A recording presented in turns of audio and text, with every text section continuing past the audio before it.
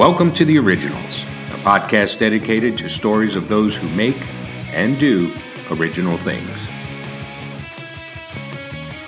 All right, if you've been listening to our podcasts, and I'm certainly hopeful that you have, you've picked up on a theme where we're always trying to find that incredible, not just set of characters, but that remarkable business, that thing that they got into, the stuff that they've done. And a couple guys with me today, Frankie Muriel, Paul Chicky, have started a business over 23 years ago now? 23 years ago now. The longest living, probably most known, if not the most successful cover band in the United States, Dr. Chevagos. So, Frankie, how you doing, man? Good to see you, boys. Good to see you, boys. Yeah. One of you, whoever, take us back to this. How did this begin, and how did it run for 23 years? I mean, we ask ourselves that every day. The running part. The beginning part is easy. That was when it was fun, It's still fun, but, there's a lot of years in between. Like any business, I think, you start out doing it, you're either inspired or you have fun, or it's just something, you never think something, I mean, who would have thought that, having a band, we beat the system, right? And we're a cover band. We're like the Stones of cover bands, right? We're still going. People still lining up to see us. Still people flying us across the country to play gigs.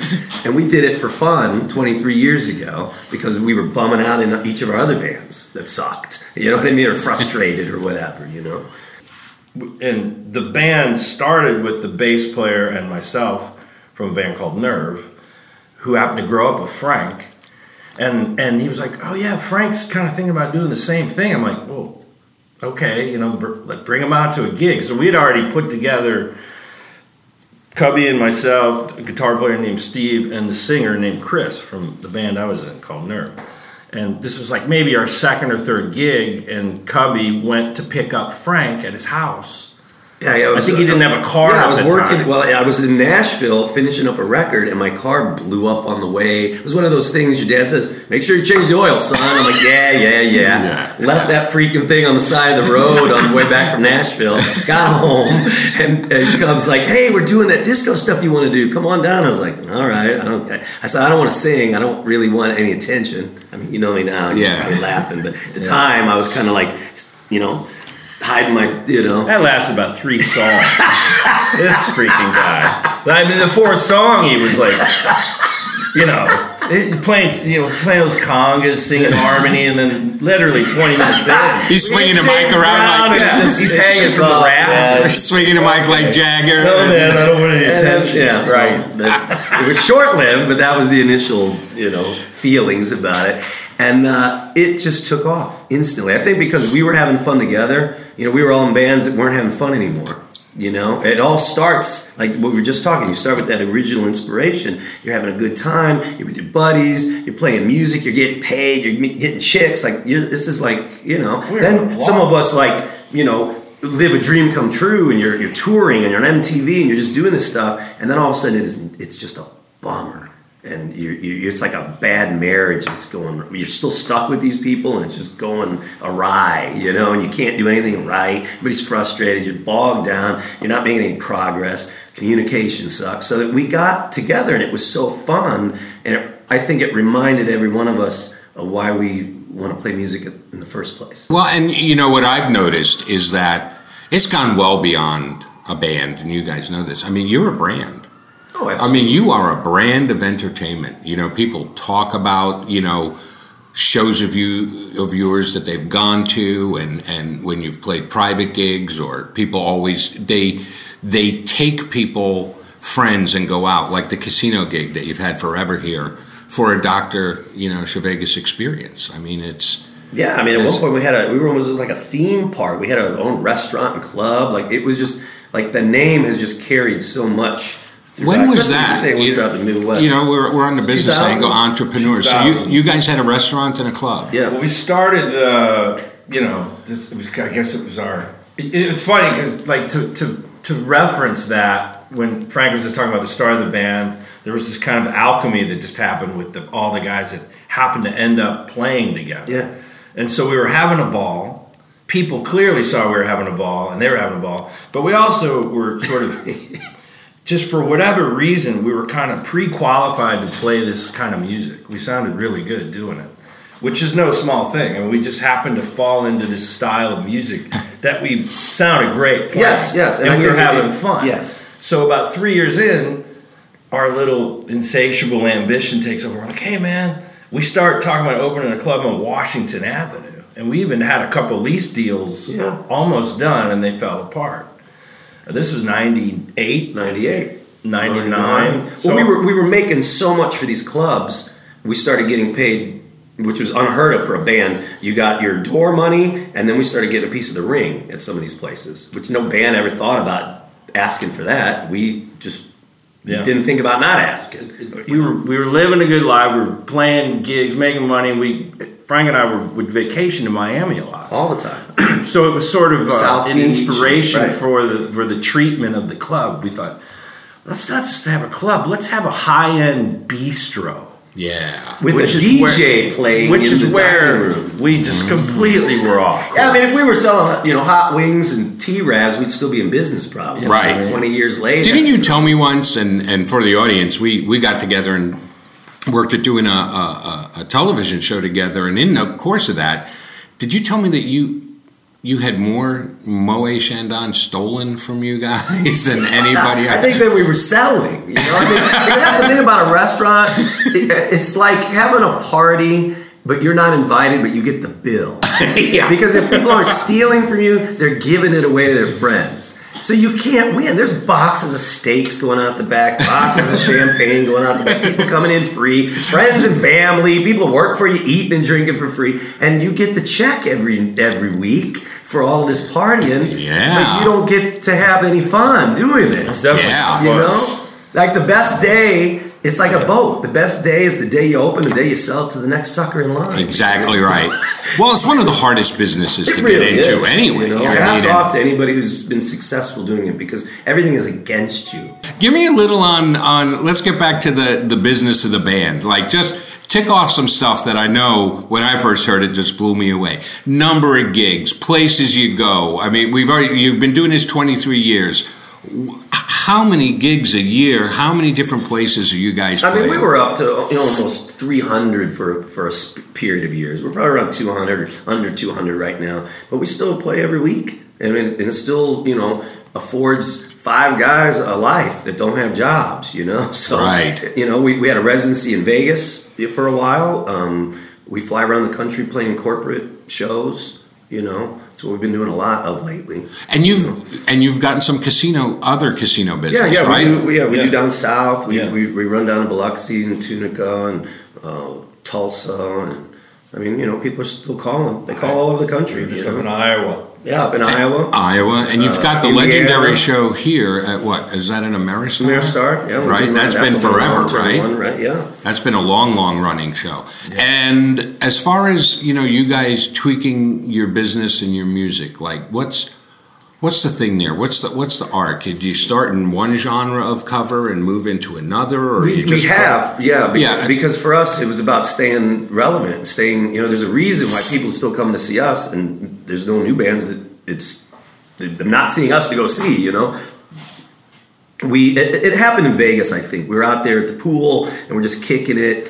And playing in Vegas is like having a record deal, not paying the money back, man. Like you got a driver, you got suites, and you play for 2 hours at 11 o'clock and you're done, But we weren't really connecting the way we were connecting back here. And we were trying to figure this out. You're competing with free money, you're competing with naked chicks, you're competing with celebrity chefs, you're competing with national shows. Like, there's a lot more going on for people's attention. Elton John. So we're sitting out at the pool, man, and every day we're like, what this stuff, competition, this disco stuff is not connecting. Like, what's the deal? We're playing it fine. People who are there are having a good time, but it's just not bringing them in, And every day we're out there trying to think, and we just hear. This is 2009, so this is really before the EDM was really blowing up, and we're just like, man, we gotta figure something out. Friday, Saturday, Sunday. We finally looked at each other and looked up in the air at the freaking speaker, and we thought, that's it. And we just fast forwarded from 1979 to 2009, and we started playing the most current things. Bands don't do that. Bands can't do that. They don't have the infrastructure to figure out. You sound like a garage band when you're trying to play beats and all that kind of stuff. So we really immersed into technology to figure out how to pull it off. We're kind of pioneering in that regard. And now everybody's running tracks. Everybody's doing this kind of stuff now. Right. And now we're going back. We're flipping the script again. We're going back. We just move around through the eras, but the biggest thing is that it connects on the dance floor. Because you can bring people in. There's bands that bring a good crowd, but if they don't drink and they're not dancing then the club doesn't have them back, and they don't wonder why, because it was packed, but the ring might not be there. Yeah. Right. It's more than just the song you think is good. So many bands, so that's an offshoot of what we've been doing, because we get so much calls for work that we've put together a couple of bands to take in our vein to take the work that we can't do. So Smart. We're You've developed acts other now. bands? Yes. Wow, I didn't know that. Yeah, that's what we've been doing probably since the last time we were working together. So how many of those do you guys have out? that We had you're developing? 2, and now we've got another one that we're kind of purposing. Yeah. And we have this Prince tribute as well, which is kind of under the umbrella of our yes, and that's Vegas been going Entertainment, which is gangbusters. another product that we can offer people, which has been doing great. And you guys, didn't you do what was the venue here where you did the Ballpark Village. Ballpark Village? Yeah, we've Right. about 1,800 people in that. Right. So that one just started out. Talk about something again, and all of these great ideas start of that moment of inspiration. We had a night off. He said, "Hey, you want to do a set of Prince?" He just passed away. And I'm like, all right, why not? That'd be fun. We got the night off. We'll shed and learn some Prince songs, and we'll just play to whoever comes. I put it out on Instagram, and we sold out the show. So then we did a second show the same night. That one sold out.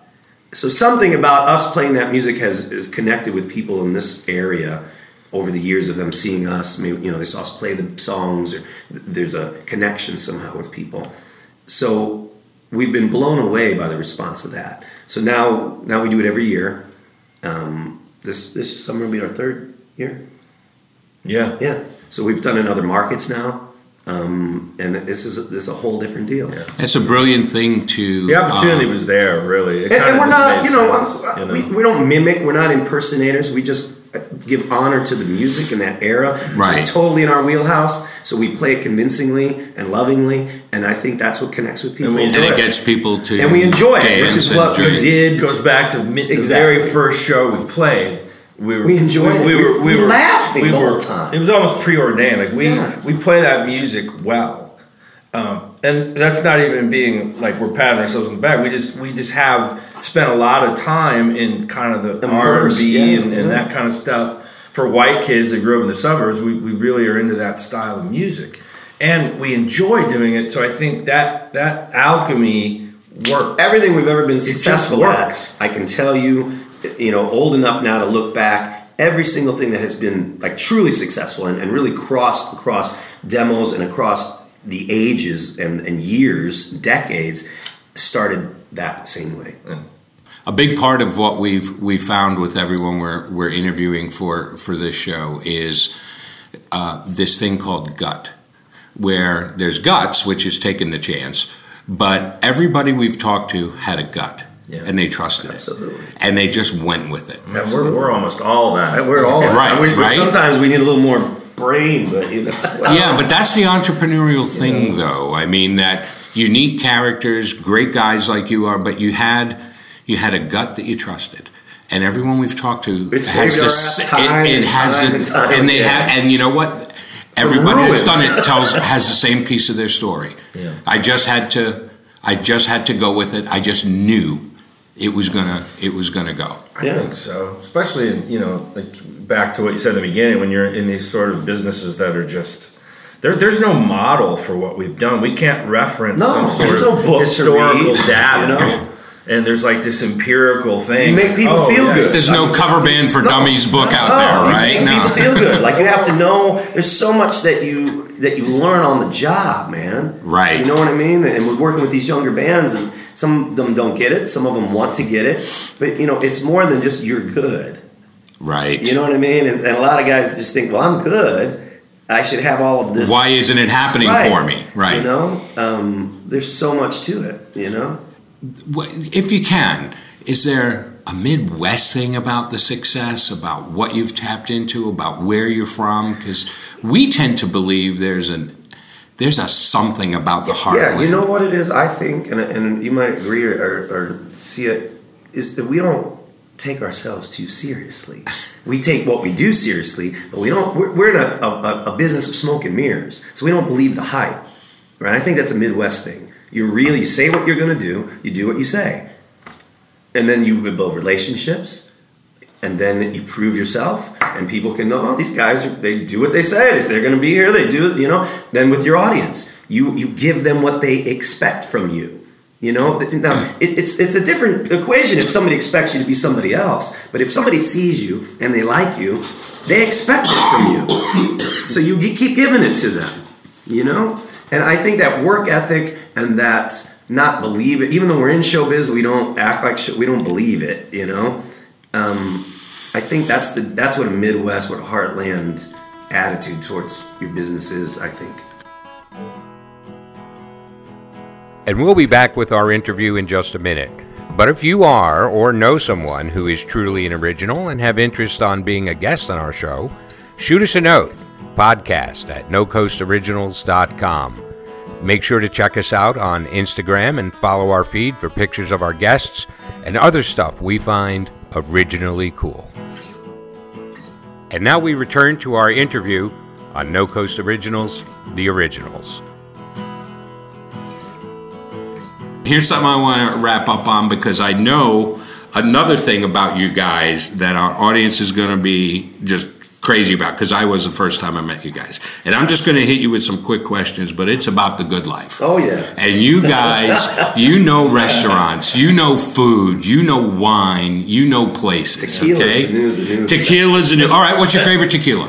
Oh, I would say the Clase Azul 20th anniversary. Don Julio 1942. We're into the aged añejos. There's nothing like it. I just got turned on to it in Cabo a few years ago by this guy, and He's the pusher man. He's the pusher man, and then I'm John the evangelizer. And so you got the tequila now. All right, for you. Where? You want to hear the story? No, wait. I want to hear overseas. Oh yeah. Where's your favorite place to go? Italy. Capri, Italy, Tuscany, Florence. What's your favorite restaurant in Italy? Boy, that's tough, but I do have very specific memories of Cibrero in Florence, and that's one of the best. What's the one? Michelangelo in Capri is this little place. So if you've never been to Capri, it's just a little island, very southern Italy, and it's kind of like the Rodeo Drive of Italy, right? It's just all the cabs are convertibles, and it's just like it's living La Vida Loca. It's completely like one of those films, right? Yeah, scooters and all the yachts are parked. Ciao, Bella. Yeah, that's exactly what it is. La Dolce Vita. And we walk down to this place, and it's two brothers. One is in the kitchen, one's front of house. And I'm like, we walk in, there's a menu, and it's kind of a quiet place. Nobody's really there, like two other tables. And I say, you know what? Put the menu down. I said, cook like you're cooking for your family. These guys lit up. And now for 20 courses, I don't know how many hours we were there, food just kept coming out of the kitchen. We're sharing it with other tables. He's making this stew made from these snails that are only caught on the side of the rocks, like that the peasants and the workers eat, you know. It was unbelievable. Unbelievable. So now we go every time we're there. Friends, I ran into them in Rome, and big hugs, and like it's amazing. That's and the people down there, we just love the people of Italy and the mentality, man. You know, it's a gear to back. You know? And people, but it's smooth. It's beautiful. Though. It's everything, fashion, food. Everything. It's just all there. So as far as music downloads, people wanting to sample the music and everything, is it just search Dr. Gervais? DrGervais.com. We're on Spotify. We're on Apple Music. We're on wherever. And we had a cool remix with Serbskin. I can never say that name. Yeah. Good guys. They were popping in the EDM world. They're from here. Yeah. They got a couple songs on Billboard, big hits. So we did a remix of one of my vocal tracks, and that came out. That's Yeah, pretty they cool. did a good job. They did a I good just job. realized that they did the same thing we did with the syntax. They coalesced Serbian and Mexican. Right. And we did Las Vegas and Dr. Shivago. Yeah. It just kind of dawned on me that we both have a name that's. Are they Serbian roots in their music? One of them is One of- yeah. Serbian, one Serbian, of them is one of them Mexican. Mexican. So they have. They're great guys, man. We've done some stuff with them, some shows with them, and some remixes of our music and stuff. So Sounds great. look out for it. Will do. Thanks, boys. Appreciate for having it. us. My pleasure. Let's get some lunch. Let's do it.